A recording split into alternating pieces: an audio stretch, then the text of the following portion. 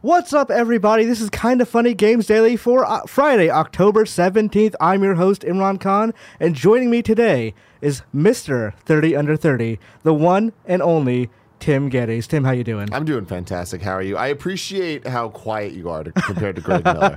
We had to send Greg all the way up to Canada right now just so I don't need to hear him screaming in my ears in whatever character he feels like being that day. I appreciate you very much. Yeah, Greg does not actually realize there's a microphone, and it's a functioning microphone. Mm-hmm. He doesn't need to yell for everyone to hear him. No, he doesn't. I guess he does anyway. I guess you're not the only, because if you're 30 under 30, that means there's 29 other. There's actually hundreds of others. Like, it's such a marketing gimmick, but you know what? I'll fucking take it. No. You know what I mean? That'll be our secret. I think we had that discussion, like, we saw each other at E3 this year, and I was like, yes. You should just get it tattooed onto your neck or something. Yeah. Which I would, knowing me. This is Kinda Funny Games Daily, each and every weekday at 10 a.m. live right here on twitch.tv/kindafunnygames, where we run you through all the nerdy video game news that's fit to listen to. Mm-hmm. If you're watching live, you can correct us when we get stuff wrong by going to kindafunny.com/you're wrong. Not going to happen today. To be part of the show, head to patreon.com/kindafunnygames, where bronze members or above get to write in, and silver members or above get the show ad-free. Everything that comes out of Tim's mouth, truth. True. Yes, it becomes true. Like, he can try to lie, but then reality will just warp around it. What you gonna do? If you don't want to watch live, you can watch later on youtube.com/kindafunnygames, or listen later by searching for Kinda Funny Games Daily on podcast services around the globe. Mm-hmm. Today's stories include Fallout 76 is delaying the announced NPCs, Call of Duty is eschewing loot boxes this year, and the Switch port of Tokyo Mirage Sessions is making some fans unhappy, and more. Love the use of eschewing. Eschewing, yeah, we got to use that. We got to use that SAT word. But first, a little housekeeping this weekend, as in starting tomorrow. This Kinda Funny is taking Toronto. EGLX is Saturday and Sunday. You can check it out at kindafunny.com/events. Tomorrow, Saturday at 12:30, there's an autograph session. Saturday at 7:30 is a Smash Brothers Royal Rumble on the main stage. And Sunday at 11 a.m., the Kinda Funny panel is also on that same main stage. So if you ever want to see Andy, Greg, or Nick, and you are in the Canada area, you should go through. Yeah, absolutely go bother them and feel free to tell Greg he sucks. Please do. Also, bring Nutter Butters. Don't bring Nutter Butters. No more Nutter Butters. Unless they're plastic. I don't know the origin of that inside joke, but I have friends who have gone to Kinda Funny meetups, and they've been like, I got to bring Nutter Butters. Yeah, it's a whole thing. Okay. I'll show you the KFAF bit later. It'll change your life. Extra Life is Saturday, November 2nd, 24 hours of games for charity. That is coming up soon. That's only a couple of weeks from now. That's going to be fun. You're hanging out with us that day, right? I will definitely be there. Hell yeah. I have some other Extra Life commitments as well. Too many lives. Yeah, I have too many Extra Lives and too many charities and good causes. Too many big kids out there, you know? Yeah. Join us now. You can join us now or at kindafunny.com/Extra Life to watch on the day. Thank you to our Patreon producers, Blackjack and Mohammed. And today we're also brought to you by Brooklinen, Manscaped, and Escape the Invasion. But Tim will tell you about that later. Yes, I will. Mr. Adman. For now, let's begin with what is and forever will be the Rober Report. It's time for some news. We got 5 stories today. A baker's dozen. First of all, Call of Duty Modern Warfare will have a battle pass instead of loot boxes. This is from IGN by Matt Kim. Activision and Infinity Ward are doubling down on their commitment to not have loot boxes in the upcoming Call of Duty Modern Warfare, with the announcement that it will instead be a battle pass. The new system is almost identical to other Battle Pass systems found in games like Fortnite. In a newly published blog post, Activision announced that it is introducing a new Battle Pass system, not a loot box system, to Call of Duty Modern Warfare. This news comes after Infinity Ward announced the studio is not developing a loot box system for Modern Warfare, despite rumors and leaks suggesting otherwise. A Battle Pass is a system where players can earn rewards by playing the game and completing in-game objectives. The more objectives players complete, the further they progress through the Battle Pass, the more rewards they unlock. Unlike a loot box, a battle pass usually shows what rewards players are on track to unlock, and this will be the case for the Modern Warfare Battle Pass as well. The new Battle Pass will allow players to see the content they're earning or buying, Activision writes. Battle Passes will launch timed to new post-launch live seasons, so you can unlock cool new Modern Warfare-themed content that matches each season. Activision says the Battle Pass will not be available at launch, but it will arrive later this year. Developers will also be taking feedback into account and adjust the in-game economy accordingly. This is in response to concern Infinity Ward launch. There will be no loot boxes in the game, and it looks like now it will be a Battle Pass system instead. So this to me feels like they're kind of feeling the fire a little bit over the loot box controversies. Absolutely. I mean, I'm of two minds of this. On one hand, it's kind of like you can put lipstick on a pig, it's still a pig. You can call this whatever you want, it's still troublesome. The other side is we have to give them the leeway to attempt to fix the mistakes at the very least. Right. And I think, looking at Fortnite as an example and like really what they've done with the battle pass, with rare exception, people like that. People like that system and find it fair for the monetary value that they're getting out of it for what they're putting in. Right. And if Call of Duty, if Activision can mimic that in a way for Call of Duty that doesn't feel predatory, I feel like that is the ultimate goal. We need to allow them to attempt to do that without scrutinizing every single element of it. Having said that, when you look at it as a whole, you do need to decide, is this just putting lipstick on a pig? Right. So actually, as we get to that, Frankfurter asked, hey, good morning, Imran and Tim. Activision announced yesterday there will no longer be loot boxes in the new Modern Warfare, but instead they will have a free and premium battle pass. While this can be received as good news to most, it still has people worried that there will be loot boxes down the line. Activision has said on multiple occasions now that there won't be any post-launch, but can we really trust them? There seems to be battle passes in every live service game nowadays, so is it a cause for worry that Activision will launch another way of buying things in order to stand out from the competition? Thank you for all you do, from Frankfurter. It's interesting looking at Crash Team Racing that recently came out, another Activision game, granted a much smaller, different type of title, but that game launching with very ambitious post-launch plans, and them initially seeming a little too good to be true, and it turned out they were. There was a ton of these type of battle pass under a different name situations where so much time and money was necessary. Sure, you knew what you were working for, but it incentivized you to pay out the ass to speed up the process because the grind was simply not worth the time. But talking to I've been saying a lot of that on the different shows, and people have wrote into me and tweeted at me being like, Tim, you should go back to Crash Team Racing. Like, they have fixed a lot of the issues. Some of it is still egregious, but it's not as straight up horrible as it was, and they are fixing some of those things. I wonder how much of that is them literally kind of figuring out how far they can push it. Because they're trying to make money. Like, it's a business. They're trying to make money. They're going to want to push it as far as possible without upsetting people, because that's going to lose them money. And that's what it's all about, right? That's what's actually interesting to me about this Call of Duty thing, is that I did expect them to do loot boxes, then do the mea culpa of like, we know, we understand, we hear you. Yeah. We're not going to do this terrible thing, and then go, okay, actually, we're just going to eliminate loot boxes and like see what they can get away with. Because honestly, like, as much as I love Respawn, they very much did that with Apex Legends. They tried to see where they could get away with it, and the nips and tucks, and it's a difficult discussion because, like you said, they're trying to make money, and to a degree that's completely necessary, because how do you run a live service game if you're not making the money off of it? In a perfect world, there is a balance. There is a place that they find that allows them to maximize money that they're making, money that people are giving, that doesn't feel wrong on either side. People that are paying feel like they're getting quality content. They're using that money to support the game adequately, but also to make the money for whoever needs the money to be able to greenlight the next thing and whatever it is, right? There is a balance there. That number has to exist.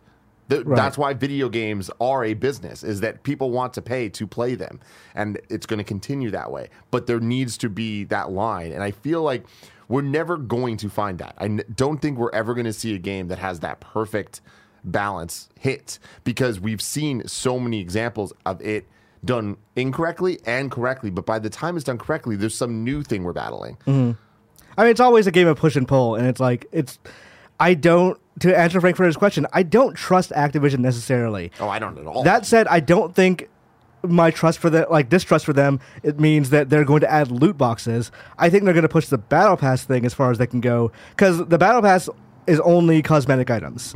If you play through that game, like, you don't have to really worry about buying the free or the premium Battle Pass at any point, because it's just, if you want your character to look different, then you have these options. But I feel like it's going to get into one of the situations where, as you do the Battle Pass, the cosmetic items for the premium one are going to get way, way better. So it is going to start encouraging people to play that more, or not rely as much on the free pass. And like I can also see a situation like they did with Fortnite, and they had to end up apologizing for that. Well, they put items in the battle pass, and then later put it as a microtransaction. Yeah. You know, it's just a difficult time where it's the same shit, different day, different coat of paint, where we look back 15 years ago when map packs were first a thing, and that was such an exciting idea. It was so crazy that we're going to get new maps in Halo 2. Yeah. You know? But then all of a sudden that broke the online game because not everybody had them, and it turned into this thing where not enough people were playing those maps, and if they were, it split the fan base to be the people playing just normal Halo 2 or the new maps, and all of a sudden it just didn't feel like one cohesive title, right? And I feel like we've now had decade and a half of pushing through that and figuring out how to iron that out, and we're at a point now where if there is DLC map packs that are like paid, people get super upset. They're like, no, and it's like, that's cool, but that took time, right? And I feel like with every aspect of these type of paid situations, we need to go through those hurdles to understand the best way to adapt stuff. But then we look at this with like exclusivity, where, you know, games being exclusive on this console or this console used to just be the norm of like a good thing, and it was just like, oh yeah, like that's what makes Xbox special, that's what makes GameCube special, that's how we're able to rate libraries of games, and like it's harder to do that today because you just have to rely on like first party exclusives to talk about it. But now we're at this point with Epic Game Store versus Steam and those type of problems that are now, you know, not user friendly, and it's just like that is becoming a bigger conversation than the games themselves in a lot of the cases. It's just the conversation becomes about the exclusivity deal and what that and how that affects X, Y, and Z, right? Moving more than that, it's like recently we were talking about Call of Duty with the modes that are tied behind PlayStation versus Xbox and all that stuff. And it's just like there are still mistakes being made constantly, even though some of those things we've been dealing with for years, so they shouldn't continue to be made. The point that I'm making is we're going to continue to see this, and I think that we're going to continue to see it, especially with Call of Duty, the biggest fucking game ever that's on every platform. They are the ones that can kind of poke the fence and then punch the fence and then kind of line up, like lay on the fence for a bit and like really kind of see like, all right, we're resilient. We can kind of deal with a bit more than some of the other guys can, and that's going to make Call of Duty look more problematic than most games, right? But I also think that they're going to be the ones kind of pushing things forward. The crossplay is a good example of that, right? Yeah. Other games have done crossplay first. Call of Duty doing crossplay means that the wall is now pushed down, and everybody is expected to have it. I agree with you, and I also think that like Activision, the reason people are suspicious about this one is because of the reputation. So they could rebuild that reputation and actually 100%. Be like, not necessarily a pro-consumer, because no publisher is ever going to be pro-consumer. Yeah. They're going to be pro-consumer money, and whatever that means is going to be different in terms of how we feel about it. But I think if they keep doing things like this, if they keep saying like, hey, we're not going to do loot boxes for our biggest game, then they can start to rebuild that trust and relationship. How they choose to break that at some point is going to depend on how the market moves and how the consumer movement moves and all that. But I can foresee a situation in the future, not necessarily guaranteed or anything like that, that Activision is one of the better companies about this because they know that's where the money is going. Well, on top of that, it's where the money's going, and it's also where the heat is coming from. So they don't want to be in the situation EA is after Battlefront. Yeah. Right? They want to avoid that as much as possible, and especially now with all the shit they're dealing with Blizzard, which is part of them. It's like they need as much goodwill and good PR as humanly possible. Right? And hopefully, looking at Epic as an example with their battle passes, they're going to have battle passes that are adequately worth it. I mean, battle passes are essentially, they're an end run around the thing that publishers actually want, which is to give you a subscription service to their game. Totally. So this is their way of saying like, hey, it's not a subscription service, you're choosing to buy this or not, but it is essentially like it's a loot box that's mailed to you not loot box, but loot box like the mailing service sent to your house every month. Yeah, which I think is a beautiful thing. I think that that's good. You should want to support something that you love, that you want to continue playing day in and day out. But that thing needs to be worth it. The moment you start getting shit that you don't want, it's not worth it anymore. And the moment that you're getting shit that is necessary for the experience, then it's going to break the user base. And that's when the core thing that you came for is no longer what it was. And I think that is the balance they need to find, is giving people enticing things that aren't going to change the fundamentals of why they liked it in the first place. Right. Like, at the end of the day, the key to games as a service is not necessarily how you monetize, or that you're monetizing it, it's how you monetize it. Yeah. Like, it is not just a business model, it's also game design behind that business model. That is 100% it. And especially when we've been talking about Apple Arcade so much and seeing the games, and I've been playing a couple of them now, just the way those games are designed compared to the way that typical mobile games are designed, even if it's the exact same style of game, you can just see how the game is being affected just to be able to make more money, right? And I feel like that's not a bad thing. It just can easily be a bad thing when you let that balance kind of shift one way or the other.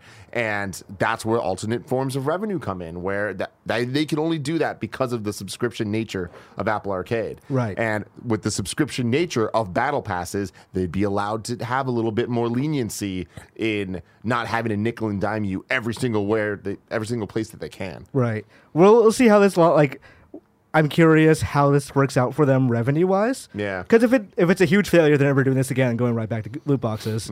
But, it's also Call of Duty is usually the best-selling game every year. This game is a reboot of sorts of the best-selling... One of the most popular ones, yeah. Not necessarily best-selling Call of Duty, but like the one you think of with Call of Duty.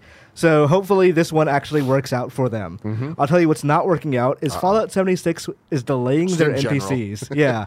This comes from a post from Bethesda. And honestly, when I opened this doc this morning, usually when I'm hosting, I make the doc. Greg had already made the doc, and he put this story in there and just this story. So I'm guessing this is a shout-out to Greg Miller, who really wants to talk about this but can't right now. He really wants to like Fallout 76, man. I don't think I've ever seen a human being want to like a game that people don't like more than this. He tried for so long. I remember. And he still tried. I'll never forget. There's video evidence of this. Watch our E3 coverage of Bethesda's thing where he is like stoked about it, and I'm just like, why? All right, man. All right.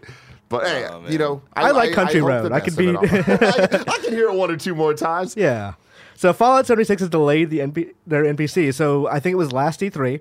Bethesda announced that, hey, we've heard you. We're going to start making quests in Fallout 76 that don't just have humans, or like human players, but also NPC characters that are like written like an actual Fallout game. So that was supposed to come this year. Today, Bethesda put up in a post that was saying, we've been hard at work on Fallout 76 this year, including our biggest free update yet, Wastelanders. We're excited about how Wastelanders is coming together, but it's going to need more time to be the best, most polished update it can be, so we're delaying its release to Q1 next year. Good news, there's no huge games coming out Q1 next year. Yeah, absolutely Definitely not. Nothing to distract you from playing Fallout 76. Certainly not in the first 4 months of the year Definitely at all. not.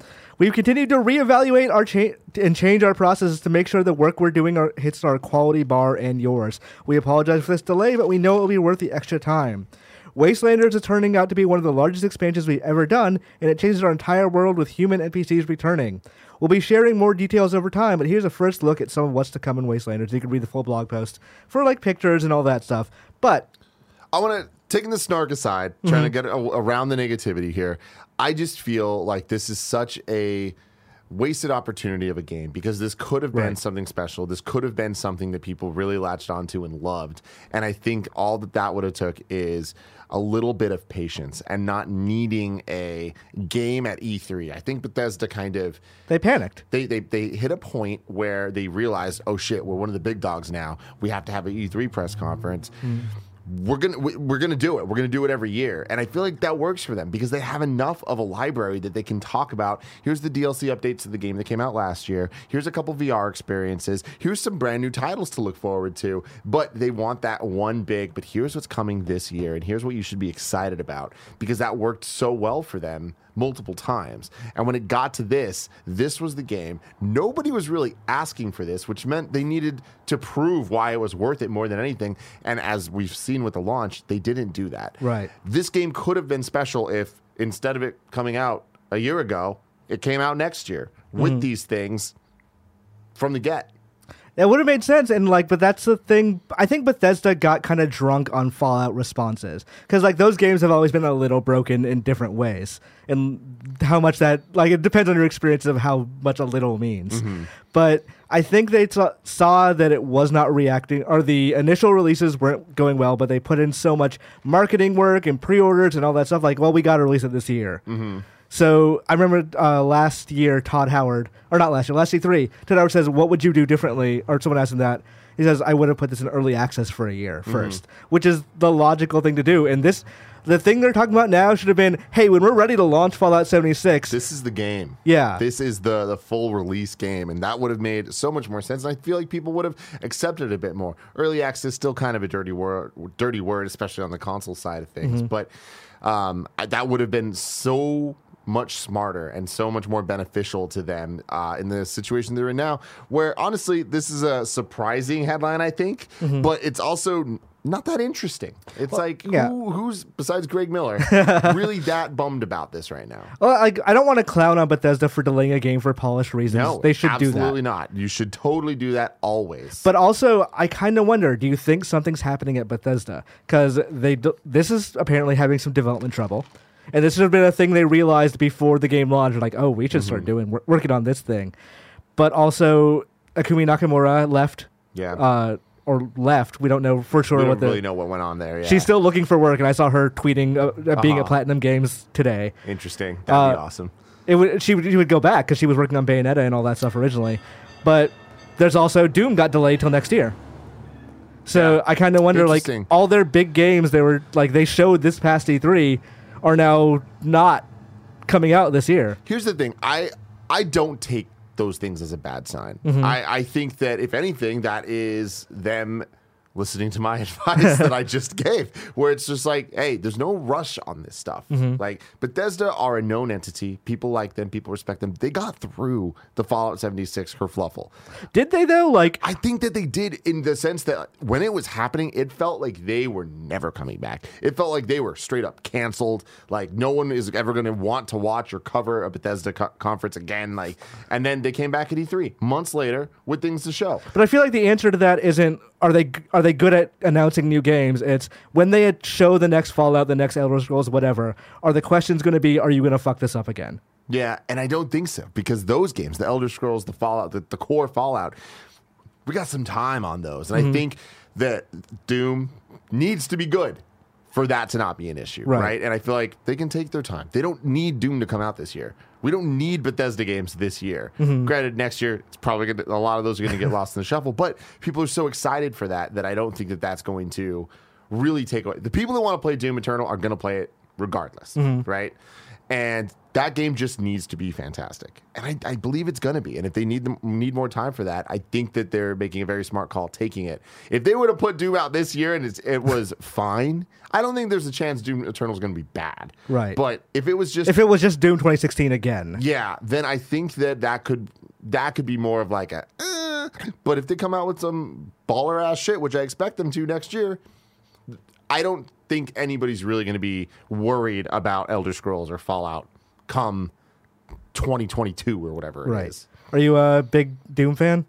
I like Doom 2016. I'm a big fan of Doom in general, just the style of arcade shooters and stuff. So are you a big Animal Crossing fan? Not at all. Okay, I was going to ask you, which of those two games are you playing that day? It would be Doom, definitely over the Animal Crossing. I'm going to switch between the two because I know Animal Crossing is going to do the thing of, you've done all this stuff, come back tomorrow. They'll give you more tasks. I'll be like, all right, now I'm just going to switch to killing demons in hell. This might be the first Animal Crossing that I even give a attempted shot. What reasons have you never clicked I just look at it, I'm like, this does not look like anything I want to do. It looks like chores. I don't like chores. I don't like collecting twigs. I'd play video games to get away from chores. Why would I play chores to get away from real chores? Barrett, you're a Banjo-Kazooie fan. Circle-shaped people. I don't like dogs that play music. That's a lie. I really like dogs. Yeah, everyone loves dogs who play music. What are you talking about? All right, so... Okay. No, I can't let you just fucking besmirch the fucking name of Banjo-Kazooie. I'm just saying... The fuck on. Banjo. If we're talking about video games as chores, Banjo-Kazooie is pretty chory. No, it's a fun collect-a-thon game, whereas Animal Crossing, you're literally doing fucking chores, all right? Honestly, the games are more similar than you would think. No, that's bullshit. No. All right, we'll see what happens March 20th. Animals. March 21st, we'll see who talks about what. All right, Persona franchise surpasses 10 million copies sold. This is from VentureBeat by Jeff Grubb. It has taken nearly a quarter of a century, but the Persona series has hit 10 million copies sold. That includes all games in the series, the main Persona role-playing adventures, as well as spin-offs like the dungeon crawler Persona Q2. Developer Atlus revealed this milestone in a blog post on its official Japanese Persona website today. It is also revealed that it is planning to hold an event to reveal more about the upcoming Persona 5 Royal, which is revamped version of the Persona 5 RPG. Royal is due out for PlayStation 4 October 31st, and it is certainly going to add to Persona's total sales going forward. Persona is a growing franchise for Sega and Atlus. The first game debuted in 96 as a spin-off for the Shin Megami Tensei RPGs, but the franchise broke into the consciousness of Western gamers, primarily Persona 3 on PlayStation 3 and Persona 3 Golden. That should say Persona 4 Golden. Get it together, Jeff Grubb. I know you're listening. On the PlayStation Vita. Since then, the series has found a larger audience. Persona 5, for example, has surpassed 2.7 million copies sold all on its own. Okay, Tim, how do you feel about the Persona series? I don't care. I have a feeling if I were to jump into it, I'd really, really dig it. I like Final Fantasy a lot. I like Pokemon a lot. And I also like anime a lot. So Persona seems like it would be up my alley. I also just can't commit to these like super long games. Like it just like drives me nuts. But you'll collect all of the fucking whatevers in Smash Brothers. The spirits in Smash. Yeah, once you collect them, it's a quick 15 minutes every time they add new ones. That's what I'm saying. Persona 5 is one of my favorite games. It is my favorite game of all time, and someone did call me out in chat. We're like, hey, Barrett, does Persona 5 have chores in it? Yeah. That's true. So, see, I'm down for high school chores, though. You should go to sleep. 10 million copies sold. What surprises me is that seems like a low number for the entire franchise. But then when you stop and think about it, like, this just kind of shows how different types of games sell, right? A very, very, very Japanese RPG for that franchise to hit 10 million is pretty impressive. Like another thing in this conversation would be like Smash Brothers becoming like the highest selling fighting game of all time with whatever number. It's like that number's not that impressive sounding, right? Right. But when you think about it, that is still 10 million copies of a game. It's a lot. Well, 10 million copies of a series. Yes. So like the comparison Persona 5 did very well. I don't want to take away from that in terms of sales. But like when we talk about niche JRPGs, there's better selling niche JRPGs like Nier Automata, even though it released on PS4 and PC and eventually Xbox One, as opposed to Persona 5.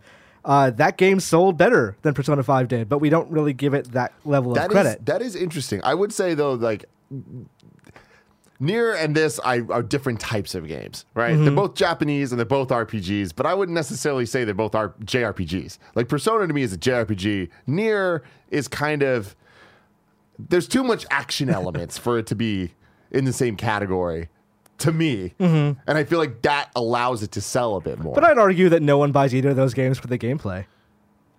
I don't know. I would argue against that. Yeah. Really? I feel like that's why Nier sold more. Is people would look at that gameplay and be like, oh, that looks accessible. Whereas like there's something about turn-based that just really turns a lot of people off immediately. Right? And then the next person takes their turn. And that's why like I kind of avoid JRPGs, or I did for the longest time besides Pokemon. And then it was because of the fluidity of the turn-based combat in Persona 5 that kept me going for fucking 100 hours, you know? Like that gameplay is awesome. I fucking love turn-based, so like this conversation is weird to me because like I love just sitting there and strategizing. Like I love strategizing what my next move is, what the turn order is going to be. Like I went from Pokemon to my first Final Fantasy was Final Fantasy X, and that is as turn-based as it gets. Yeah, like that's the only Final Fantasy game. You're wrong me if I'm wrong about this. That is straight up everything stops until the next person goes. You can set them, the other ones to be like that. Like it doesn't there's active time battle and there's turn based, so you can set it to turn based. But like I loved the real strategy of like looking at the list of whose moves get to go next and like making decisions based off of that. Like, I loved the strategy there. But then I also love the more fast-paced stuff. That is a discussion within like JRPG communities and whatever of like it seems like turn based is taking a back seat these days because Final Fantasy used to be the banner holder for turn-based games and no longer is. Pushing that forward for like active time battle and kind of changing it up every step of the way. Every game having a slightly different variation on it. You know? And like there's a lot of Final Fantasy VII fans that are just mad about the remake. Yeah. Because it's just not turn-based anymore. Like they put that concession mode, but it's not. It's not the same. Yeah. I'm happy about that personally. That I played that game at E3. It's fucking amazing. I am going to be shocked if that's not my game of the year next year. But we'll see. But yeah, sales numbers are always so interesting to me. Me and Andrea a couple days ago down in LA when we did the Jedi Fallen Order thing. Mm-hmm. No one would be surprised to hear that the two of us got way too drunk for no reason and spent hours arguing about Nintendo sales numbers. And it was just the two of us. And then there's one dude that works at GameSpot just sitting there listening to us. And it was just like, he was like, he didn't say anything. He was just like, why are you guys still talking about this? It's like, you guys know that you weren't on a Games and we Daily. weren't on a camera. Like, we knew there was no cameras around us, but it was y'all the are same, still fucking arguing about Nintendo. Oh my God, it was ridiculous. You should have gotten the iPhone out and just like. She was saying ridiculous things though, guys. Like what? It's like Mario Kart doesn't sell that well. It's like 30 million copies on the Wii. What do you? I doesn't won. sell that Hold well. on. Okay. She's not here to Because you defend brought in herself. Come on, Andrea Renee. Andrea, you can't do shit now. So speaking of turn-based RPGs, Woo! You saw during the last Nintendo Direct, Nintendo announced that Tokyo Mirage Sessions, also a Shin Megami Tensei game, is coming to the Switch. One of the final Wii U games to need the transfer. There's a couple more, but yeah. Just at this point, less than a handful. I'd say like 3D World, Xenoblade X, or 3D, Pikmin 3 is 3D, the one I'm holding out for. Pikmin 3 is the one that I don't think we'll ever get. I think we're just going to straight up get a Pikmin 4 at some point. I think we get Pikmin 3, and that leads to the announcement Really? of Pikmin 4. The one other one that I'm a little iffy on is the Zelda remakes. I would not be shocked. We should get them. Like, we should get them right now, Nintendo. Rich George, if you're listening to this, do some shit. Someone has told me that like Nintendo has explored that. I don't know where they fell on it, but so Tokyo Mirage Sessions for the Switch. It is based on the Western version with the family-friendly changes. This is from Mike Fahey at Kotaku. Nintendo and Atlus's excellent Fire Emblem Shin Megami Tensei crossover for the Wii U underwent some significant changes in its journey from Japan to the West. Character ages were increased, skimpy outfits were censored, and now the Japanese get to experience that censorship firsthand, as the global Switch version of Tokyo Mirage Sessions Sharp FE is based on the modified Western release. I have a problem with that paragraph, Mike Fahey, and you're a great guy, but I'll take it up with you in a bit. According to the official Japanese website for Tokyo Mirage Sessions Sharp FE Encore via Silicon Era, coming to the Switch in January, the new game is a universal version that adds new elements based on the Western release of the game. Looking through the screenshots presented on the site, these elements include changes to make certain outfits more conservative for Western audiences. For example, the idol outfit for the character Kiria in the original Japanese release was this zipper panty dealio, and she got pants in the real one. There's screenshots in the actual Kotaku story. Other examples include increasing character ages for teenage characters by 1 year, so characters ranging from 16 to 18, those characters are 17 through 19. Outfits that would show panties during certain camera movements were edited to display a dark void. The biggest change came in the game's third dungeon, which is initially about a swimsuit, and a lingerie modeling, but was modeled to changed to colorful streetwear modeling for Western audiences. So this became a big thing. Where originally when that game came out... I don't believe you. Do you remember... There's no way people got upset about this. I don't know if you remember the comment initially from somebody that was like, they looked at the changes and were like, not only did they change the pants, they took away her vagina bones.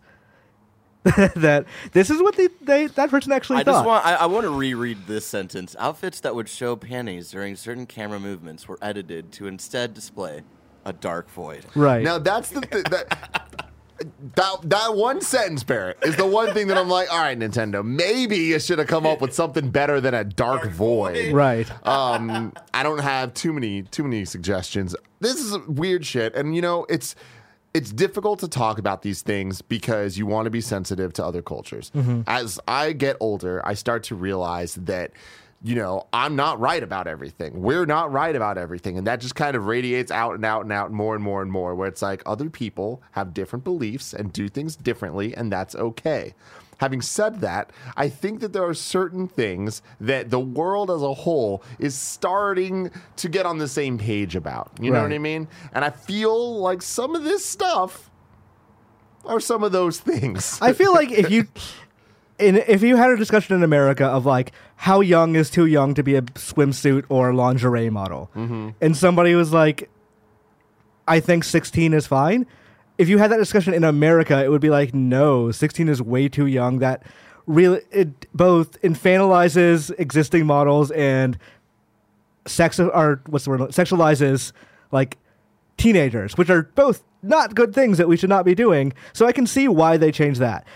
The changes to some of the stuff, like you said, the Dark Void. There's a boss that they changed the FMV, so she has like clouds around her chest in the FMV, but in the actual game, she doesn't have those. So it's censoring just a scene for no real reason. Yeah. And there's like a wedding dress that like they censored the cleavage. So, and I'm using the word censorship, even though I know that's the thing I took up with Mike Fahey right here, is that this is not actually censorship. This is not the definition of that word. It is a self-edited change that whether or not it's changing for a specific cultural reason is not defined as censorship. Interesting. So like if Nintendo were not publishing this game and they said, hey, we're not going to allow this on the system unless you change those things, that would be censorship. But I just got dictionaried, bitches. But I do, when people have been like talking about this game for the last like couple of weeks since the like port announcement, I've seen a lot of, I can't believe they're using the Western version and not the Japanese version. It does seem like they like the Western version better if they're putting that in Japan. That said, Japanese gamers have also been requesting refunds because they didn't realize it was based on that version. Yeah. So like as a whole, it's a horn dogs, man.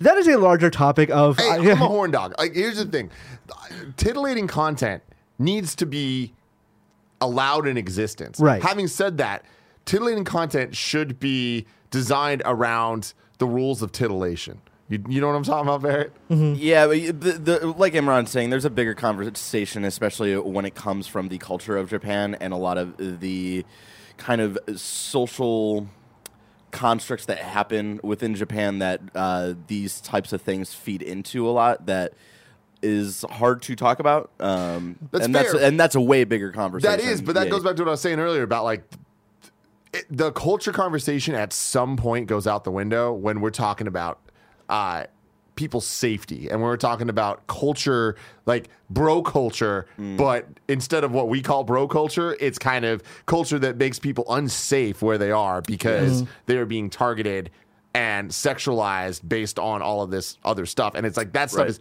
documented. That stuff is like by the numbers, like it's going to happen and it is being supported. And that, I think, is Nintendo taking a stand here being like, hey, we shouldn't be doing that. Like, we're making mistakes. It happened before. That didn't mean it was okay then. It just felt like it was okay then. And I think that these are big steps going forward. It's going to take a long time to figure it all out.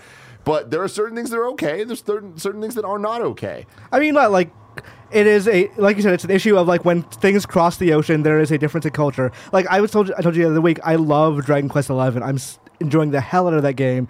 There was one quest that really bothered me, where you talk to this old guy on the beach. He says, "I love bunny girls. I want to see I want to see that character Jade in a bunny girl outfit." So you go out, you make the outfit, you come back, and you put her in it, and she is visibly uncomfortable with it. She's like, "I hate this. I don't like doing it." But you get the quest reward, and he's like, "Okay, great." And I realized at some point that if they didn't have her hate it, I probably wouldn't have like noted it mentally. But like the fact that she doesn't like doing it and you're kind of forcing her into it and to get the quest reward makes that situation fucked up. But if you just took like from a Japanese perspective, it is, oh, this is funny. Yeah. Like she's doing this. If you show like, I'm sure there's a Western equivalent that I'm struggling to think of right now that would not be fucked up, but I can't right now. But for their perspective, it's like, well, this is just comedy. It's not misogyny. And I can see why people would have that discussion. And when I posted that thing on Twitter, people were like, well, what about Western games where you kill 1,000 people in like 10 seconds? Like, that's also fucked up for different reasons. And culturally, I can see why people ignore or think something's fine when another culture might hate it. Yeah. That's whataboutism, though. You know, it's like that gets to the point where it's just like, we're talking about this. Don't bring that up. Right. Because if you bring that up, that's a different conversation, right? It's same thing. I feel like we can replace Fire Emblem, Shin Megami Tensei, Sharp, FE, whatever, with whatever other complicated Japanese game name. I mean, Persona 5 had this problem too. Like, and it's going to have the same issues. It's like these are things that are going to keep happening, and we're just going to keep talking about them until little changes are made over time. Yeah, this is gonna get into a bit of a rant, but this kind of thing ruined the anime industry for a very long time, because the way the anime industry works is you don't sign a deal with a network and then they pay you to create a show. You create a show, then sell it to the network, or not sell it, but they agree to air it, and that works as advertisement for Blu-rays and merchandise and all that. So after a while, that started becoming unprofitable. So anime studios went, well, let's just make like sexually titillating things or waifus or whatever to get people to get emotionally involved or really into it in different kind of ways with these characters. So they buy the Blu-rays and buy the merchandise, and that's how we make money. So that became the anime industry for a long time. And I've been watching the gaming industry, and it kind of veers toward that occasionally, but for the most part, they know games are much more international products. They don't really try to push that. Just Vita. Yeah. Games, you know. So, I mean, that is one of the reasons the Vita ended up like becoming that console. So I think Tokyo Mirage Sessions, for a game so based in Japanese culture, kind of fell into that trap a little bit, which is why when they did end up bringing it to America, even the people who made those changes were like, yeah, we need to change this stuff because this doesn't fly there. Yeah. That was rant over. Nintendo Switch has sold over 15 million units in North America. This is from the GamesIndustry.biz by Rebecca Valentine. The Nintendo Switch has sold a total of 15 million units in North America alone since its launch in March 2017. This number includes both the regular Nintendo Switch as well as the Nintendo Switch Lite, which launched just last month. Unit sales are up over 20% year to date as of the end of September. A total of 14 Nintendo Switch games have sold over 1 million units, and 4 have sold over 6 million. Mario Kart 8 Deluxe, take that, Andrea Renee. The Legend of Zelda Breath of the Wild, Super Smash Bros. Ultimate, and Super Mario Odyssey.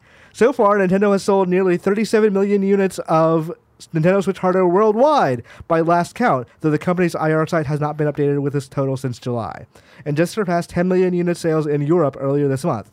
Nintendo originally set sales targets for the console at 38 million units by March 2019, but missed its projections at the time. This Switch is on fire, Tim Geddes. It's on fire, and it's insane to see 20% year-to-date increase in hardware sales, especially because I would argue this is the Switch's slowest year we've seen. The first half of 2019 was garbage. Yeah, there was nothing, really. And then, it started off with the big Nintendo game was New Super Mario Bros. U. Yeah, which it sold actually quite well. And but of course, it's 2D Mario. It's going to sell very well. Mario Maker, Astral Chain, we kind of Luigi's Mansion. Then they released like 4 games in 3 months. Coming out, yes. But they're all games that are AA, right? Yes. It's all kind of in this like lesser than title frame, but. I think this is a testament to the power of Nintendo games that no other studio has, where these games are going to sell at full price forever. Mario Kart 8 Deluxe, Legend of Zelda Breath of the Wild, Super Smash Bros. Ultimate, and Super Mario Odyssey are going to continue to sell forever. They're going to continue to sell units forever of hardware. That's why it's up 20% up. 20%. It's not for the new games. It's for people that are like, oh, well, now I can get all of these games. Yeah. In one swoop, right? Like there's a library there that people want to play and will pay for because it's the only place you can play those games. What do you personally think about the fact that Nintendo does not lower prices on their games?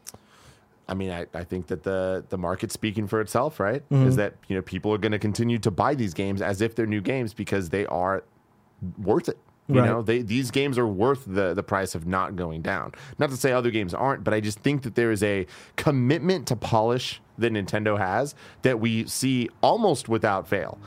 They also do a lot of things wrong. They do a lot of things really weird. They launch games at way too high of a price. Donkey Kong Country Tropical Freeze comes to mind.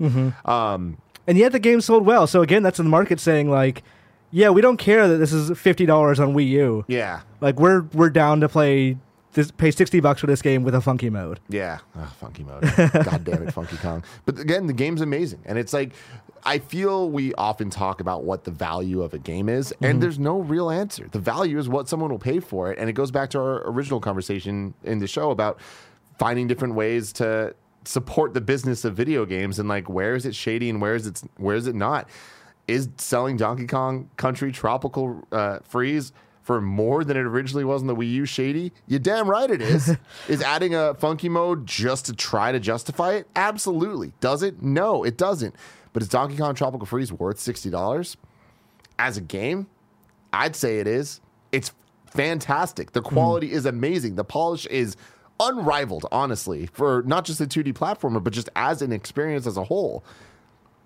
But what if that game was $20? You know, would that be not enough? Like, that's the weird thing about pricing in video games. Yeah, and like it's a thing to consider of like did the fact that Donkey Kong Tropical Freeze was able to sell so well at $60 on the Switch, like, does that fund being able to restart Metroid Prime 4's development at Retro? Like, there's other complications there. I can see from a consumer end being pissed about it. Like, I waited 5 years for a Switch, and now I'm going to go play the old games. Why the hell is Breath of the Wild still $60? But at the same time, like, from a market perspective, from Nintendo's perspective, I understand why they do that. Because they still push these games. And that goes back to what I'm saying about, like, this year-to-date increase makes sense to me because you watch Nintendo Switch commercials and they're still showing Mario Kart. Right. They're still showing Smash Brothers. They're going to continue to show Odyssey forever because these games stand the test of time.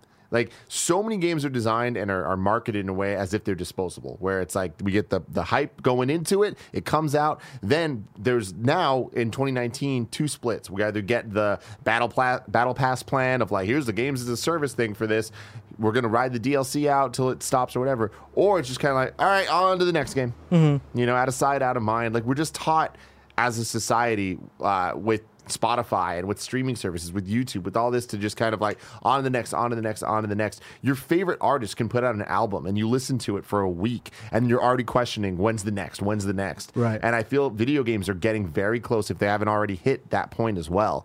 And Nintendo are, I would argue, and again, I am a fucking Nintendo fanboy, I don't care, but we're seeing the proof in the pudding here of this working, that they commit to their projects and talk about them for years to come as if they still matter, because they do. Right.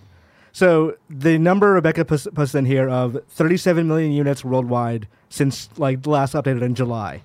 I was thinking while you're reading this that means it has already outsold the N64, the GameCube, and the Wii U by, well, Wii U and GameCube by, like, tons. Yeah, Wii U by 3 times. Yeah. Almost. It's like, this is most recently above the N64. So Switch is looking to probably be one of Nintendo's most successful consoles. Probably it's never going to hit Wii numbers. That's a lot to do. And, like, we're already verging on next generation. The Switch is kind of like a mid-generation refresh. Or not refresh, but like a mid-generation entry. So it's going to be interesting to see how it fares with, like, PS5 and Xbox One and all that, or Xbox True, 2. but here's the key thing that I've always been waiting for is, sure, it's outselling the N64 and the GameCube and the Wii U, which when the Switch first came out, I don't think any of us expected. I saw people saying, like, oh, it's going to be Wii U numbers.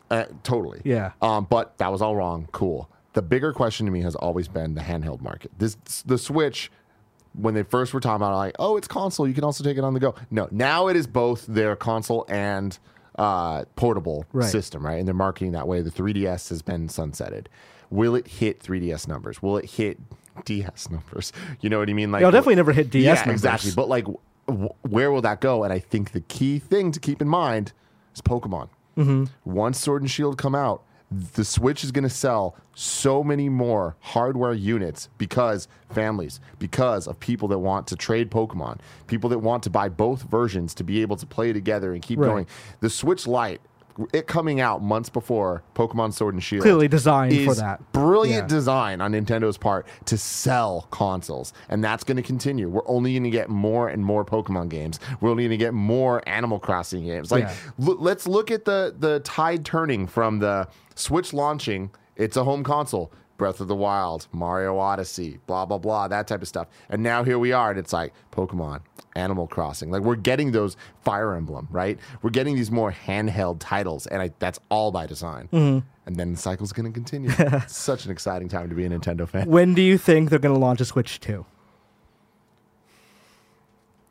I don't know. I think it's going to be a while. I think they'd be silly to move on from it right now. They have so many systems out there that they can sell to, and the attach rate of these games is insane, even for Nintendo standards. Right. So why would they give up on this when they really don't need to? I think I could foresee a situation, not like they'd have to do some marketing to make this clearer, but a situation where they take the iPad model, which are already kind of going into a little bit because, like, they have that new better battery life Switch.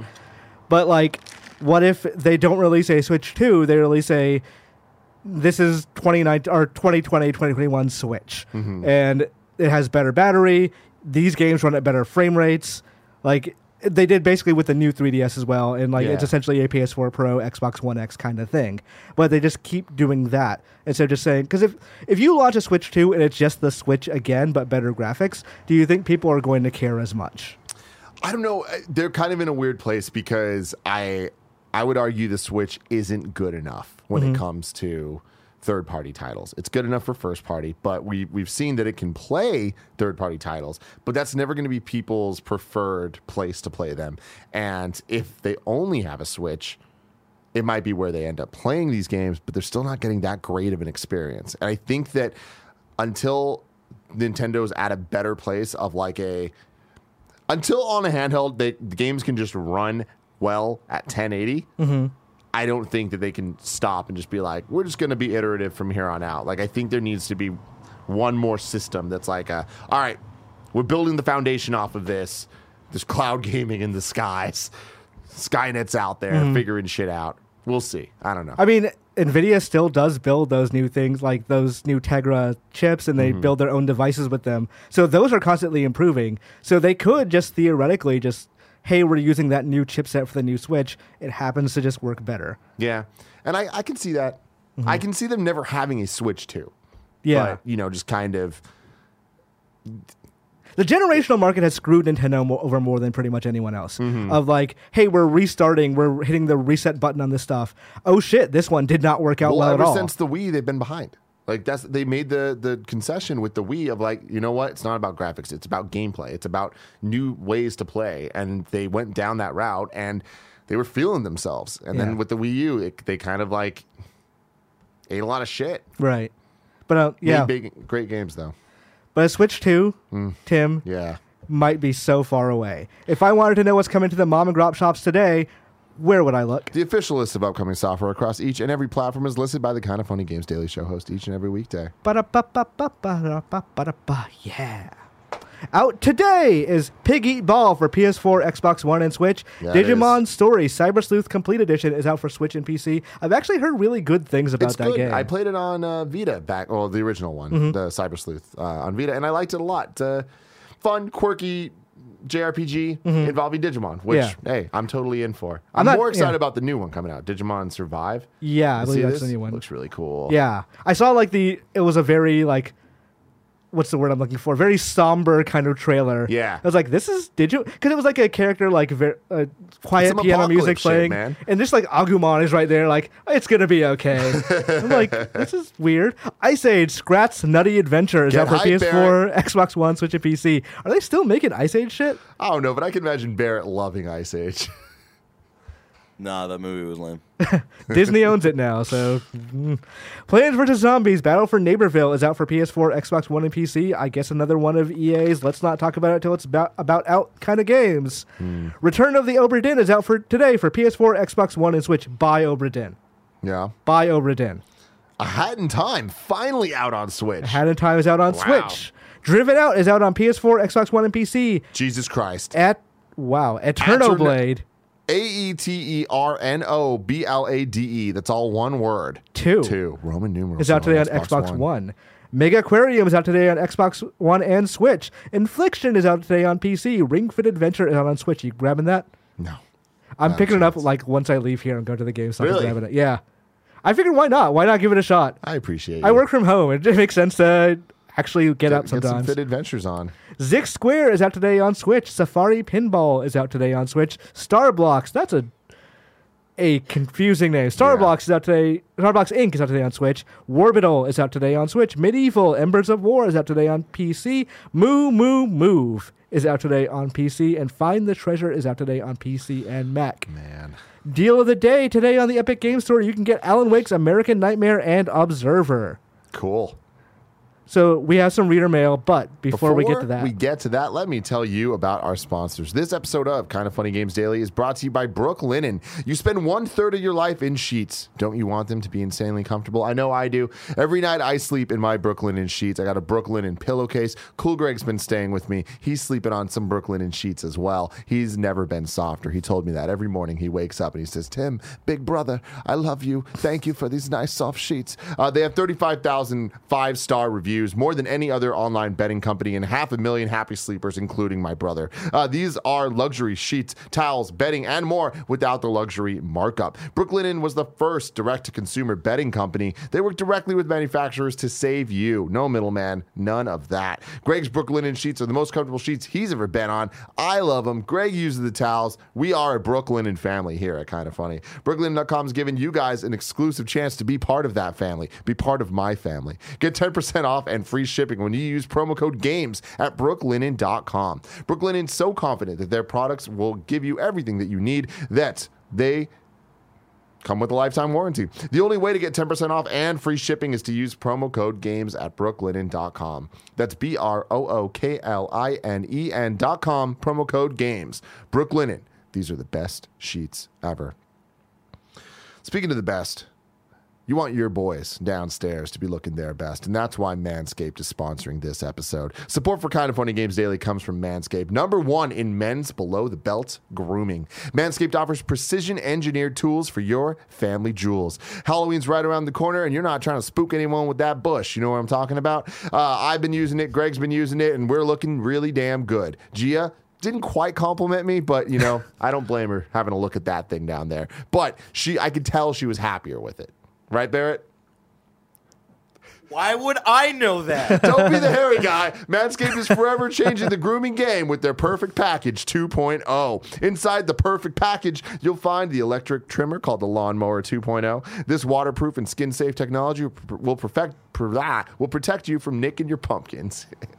And, of course, let's not forget about the crop preserver and anti-chafing ball deodorant and moisturizer. And he's been using the ball wipes a lot. How does that make you feel, Barrett?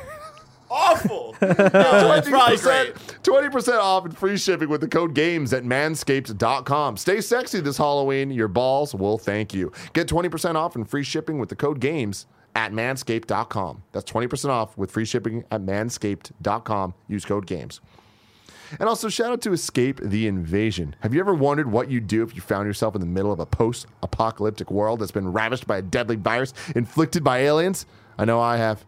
I know Barrett has. I know that for a fact. Here's the thing. It's an escape room, but it's in your living room. They send you a box, and you and your best friends, like Barrett, can play these fun games together. You got to check out this game called Escape the Invasion. It's all about immersive experiences, and they just announced the launch of their new post-apocalyptic themed subscription box. This comes from the makers of Hunt a Killer, the popular true crime mystery subscription game. Greg Miller and Jen have done Hunt a Killer. Very excited about trying this one out as well. You'll find refuge in a government bunker. But is it safer than the outside world? Can you trust your fellow survivors? Will Barrett finish this and escape the apocalypse? We'll have to find out later. Not everything is as it seems in this challenging game where you must decide who to trust. Your decision will determine the fate of the story, the bunker, and maybe even humanity itself. Wow. You get high-quality handcrafted clues in this box. You get to figure everything out. There's paperwork. There's, like, toys and stuff. I don't know if they're toys. They're not toys. I shouldn't call them toys. Props. They're props. Thank you. That's a better word. Right now, just for you guys, you can go to escapetheinvasion.com/KFgames for 20% off your first box. That's escapetheinvasion.com/KFgames for 20% off your first box. escapetheinvasion.com/KFgames. Can you survive the alien apocalypse, Barrett? I don't know. I like the idea of a show called Will Barrett Finish This? Mm-hmm. I've not concepted it out completely in my head. We'll but get there, though. Don't worry, Barrett. Don't worry. I had an idea. It's similar in the vein of Will Barrett Finish This. A friend of mine and I had an idea. We're at the Seniores a couple of years ago. And they were playing Leon the Professional. Okay. And neither of us had seen the movie, and it was the last 15 minutes of the movie. So we were trying to come up with what the story was of how they got there. I like that. So we had an idea of just watching a bunch of movies we had never seen, but only the last 15 minutes, and then trying to recreate what the rest of the movie. That's actually brilliant. Yeah. If you draw pictures, I think that's a great idea. I love it. But then we got lazy and never did it. Hey, story of our lives. The Virtual Boy says, "Hello, Timron. I've been thinking about crossplay and some of its potential unforeseen consequences for the industry. Recently, it was announced that Modern Warfare will have an exclusive game mode for an entire year on PS4. This isn't the first time this kind of thing has happened. I'm looking at you, Destiny franchise. But the timing of this deal can't be ignored. Modern Warfare is the first big third-party AAA $60 title that's getting full unfettered crossplay. Is this a taste of what's to come? Will games continue to get bigger and bigger chunks sectioned out to specific platforms for months or even years? It seems like a tactic platform holders would try to get. This This kind of goes into it there. Team Deathmatch. Imagine a situation where Team Deathmatch is exclusive to PS5, Domination exclusive to PC. To be clear, I love crossplay, but I worry platform holders will ruin it for us. Is this a valid concern, or am I crazy? I think the market will speak for itself and won't allow this to be destructive in a major way. I think that it is worrisome and it is something to keep an eye out on. But I think that the amount of backlash that they get from these type of decisions is clear. And like we talked about throughout this entire episode, like they're going to have to navigate this well, because one misstep will ruin the view of their entire company, and that will affect their bottom line, and they don't want that. Right. I've said this before. My conspiracy theory is that this PS4 exclusive Call of Duty mode is their payment to Sony for having crossplay.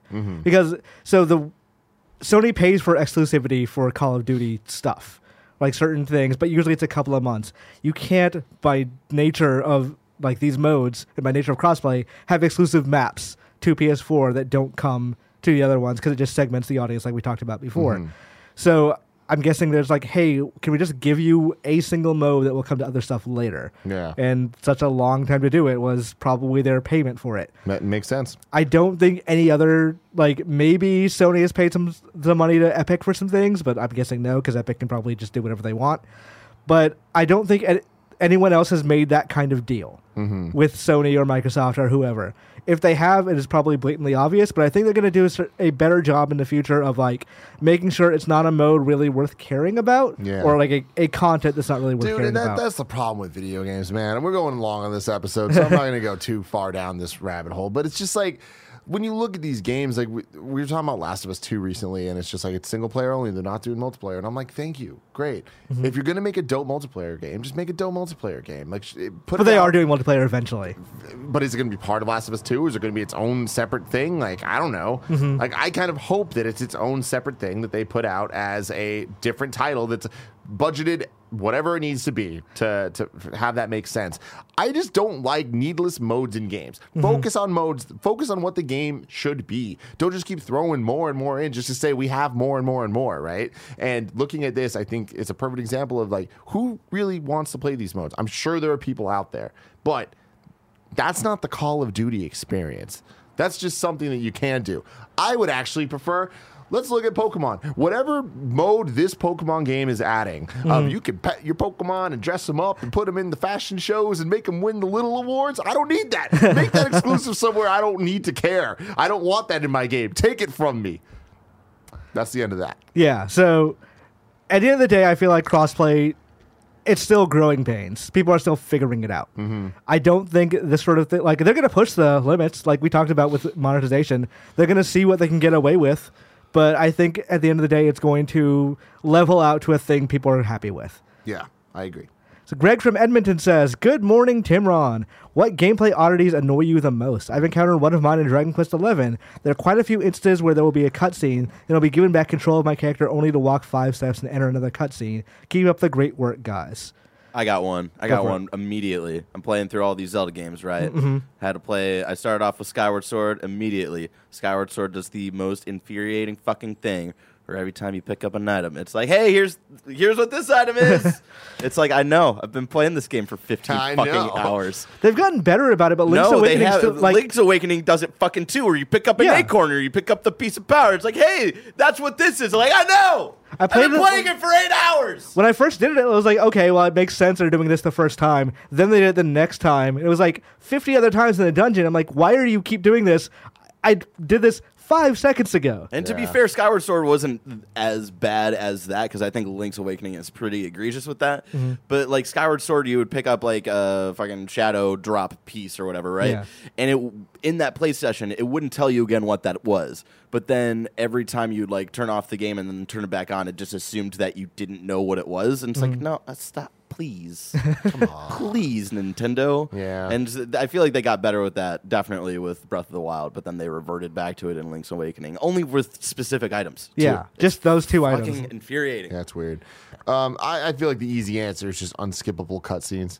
It's so weird. Like, you're right before a boss. I'll never forget. Riku, Kingdom Hearts 1. You're right at the end. You just want to beat the game. You just want to get through it. And it's so hard. And then you lose. And then there's like a 15-minute cutscene you need to watch. Infuriating. But the other one for me is actually something that I had to deal with recently in Luigi's Mansion 3 in the beginning.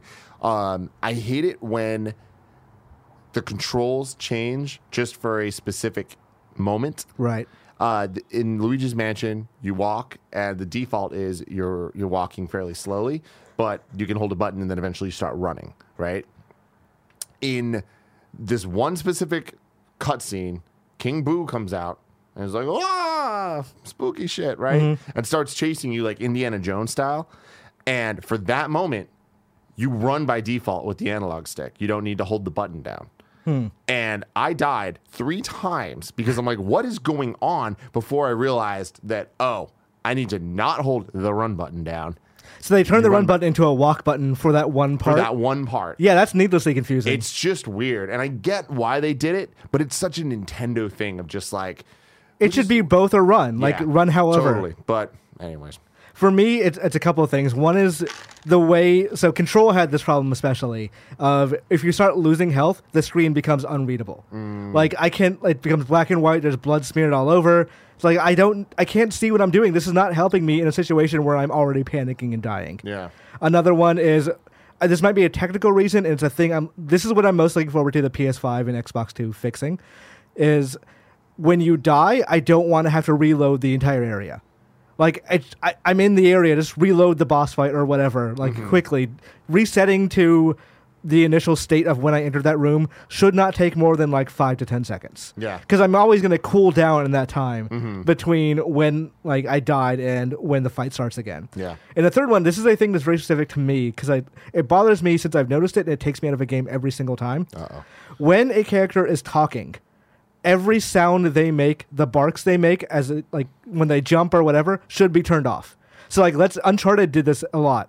When Nathan Drake is saying a thing out loud, when he climbs on top of a thing, he should make a sound because he's already talking. Yeah, it should either interrupt the dialogue or not. Like those sounds should be muted completely. Interesting. Because like when that happens, I'm like, what the? Does he have 2 fucking like vocal sets? Does he have 2 mouths? You have 2 mouths, Nathan Drake. What you hiding from me? He has. Where's 2 your mouths. other mouth? Show Nick your other mouth. Yeah, stop it, Tim. So while Nathan Drake's mouths are squatting up, let's talk a little bit about kind of funny best friends squatting up. This is a different one this time. This is from Jared, who wants to squat up on Twitch. Jared's Twitch name is JR00D. Squat up. Hello, kind of funny Games Daily crew and best friends. I am a small-time streamer who normally streams for an audience of just me over on Twitch. With that said, I'm getting close to Twitch affiliate and was hoping some BFs could help me hang out and play some games with me on stream. I generally stream on the weekends from anywhere from 4 to 8 hours on both Saturdays and Sundays. My Twitch name is JR00D. Those are zeros. Love the KFGD podcast and everything kind of funny. I was streaming Resident Evil 7 last night. Yeah. I watched that game. I never actually played it. It made me motion stick like crazy. That's great. And you weren't doing the VR mode. I was just doing regular. I think the way. So that game has some camera wobble and like how you move, so that didn't help. But also because when you're streaming, you have a camera in front of you, you have a mic, and it's like you have to stay stationary, which exasperated the problem of playing a first-person game with wobble. Yeah. So that I played for like 30 minutes. I'm like, I can't do this. I'm going to throw up, and I just went to bed for the rest of the night. But everyone go help out Jared. It sucks to be a new Twitch streamer that does not have that much of an audience. Let's check out kindafunny.com/you're wrong. JAYR00D. Yeah, JAY. His Twitch name. All right, let's check out You're Wrong. What people tell us we got completely wrong. Persona 3 was on PS2, not PS3. I checked back. Yes, Jeff Grubb did write that wrong. So technically, yes, I was wrong for reading Jeff Grubb's wrongness. Whoa. You guys missed Bluepoint confirmed on Twitter they are remaking Demon's Souls for PS5. Why would they do that? Why would they remake it, or why would they confirm it on Twitter? Announce it that way? That's weird, yeah, but cool, because everyone guessed it, I guess? I guess. Hell yeah. I'm only bummed because I don't care. I want Blue Point to make Metal Gear or something that's more Tim friendly, but that's selfish. I want to make sure that this is actually. Yeah. Okay, yeah, check for it. I that doesn't sound like they would do that. Announce it that way. Yeah, I want to make sure it's actually Blue Point and doesn't say like Blue Point in the bio says not official parody account. Yeah, there's like, I can't even find a Blue Point Twitter account. Okay, so Like, we're not wrong. I don't That's think it's wrong. true. Yeah. I'm looking at Reset Era. No one's freaking out. Yeah, if it's not on Reset Era, then it's for sure has not All right. been. Okay, so yeah, you're wrong. And Andrea, oh wait, no, I'm not gonna read that at all. Yeah. Hold on. Okay, so I found someone links me to Blue Point's Twitter, and yeah, it seems like the last thing that they tweeted was like 5 days ago. They're no. fucking around. Yeah, they're fucking around. Let's see. It's Loot Crate, not Loot Box. Gotcha. Arkwing says Persona 3 was on PS2, not PS3. Yeah, that's Jeff Grubb being wrong. Oh. Digimon Survive got pushed to 2020. Also, because you haven't watched Digimon Tree or Try, they're therefore a fake Digimon fan. I'll take it. Okay. Is that an Osteoros? Yes, it is. You're little Fake-amon. fuck. Okay. Jesus, you thirsty little shit. Persona 5 Royal Stay is thirsty. next Stay year. thirsty, baby. All right, so next Fran is week fucking weird. it is a me heavy week. So get your subreddit complaints ready. On Monday it is you and me again, Tim. Hell yeah, it is. Tuesday it's me and Fran. Wednesday it is me and you again, Tim. Hell yeah, it is. Thursday is again me and Fran, and Friday it is me and you again. Hell yeah, Tim. it This is is. gonna be a fun week. Yeah. Woo! Gamescast Tim next week. Ron, baby. Tim Ron all week, except for those days with Fran. It's in Fran. Sorry for those days. Gamescast next week is going to be you, me, Fran, and special guest Kat Bailey will be Hell joining yeah, us. making a return. You can also listen to this yesterday's table. Gamecast where we talk about Luigi's Mansion. We talked about Jedi Fallen Order. We talked about Beat Saber and What the Golf. Yeah, man. You can Good listen to stuff. that. Fun Patreon stuff. subscribers can hear it today, or you could have watched it Otherwise- live yesterday. Otherwise, you'll get it next week on Monday. On Monday. So many days. There's so many days to keep track All right, of. stay tuned for the Kind of Funny screencast. I'm sure that's going to be flawless. All right. So guys, thank you for coming. Thank everyone for watching. Thank you, Tim. You're welcome.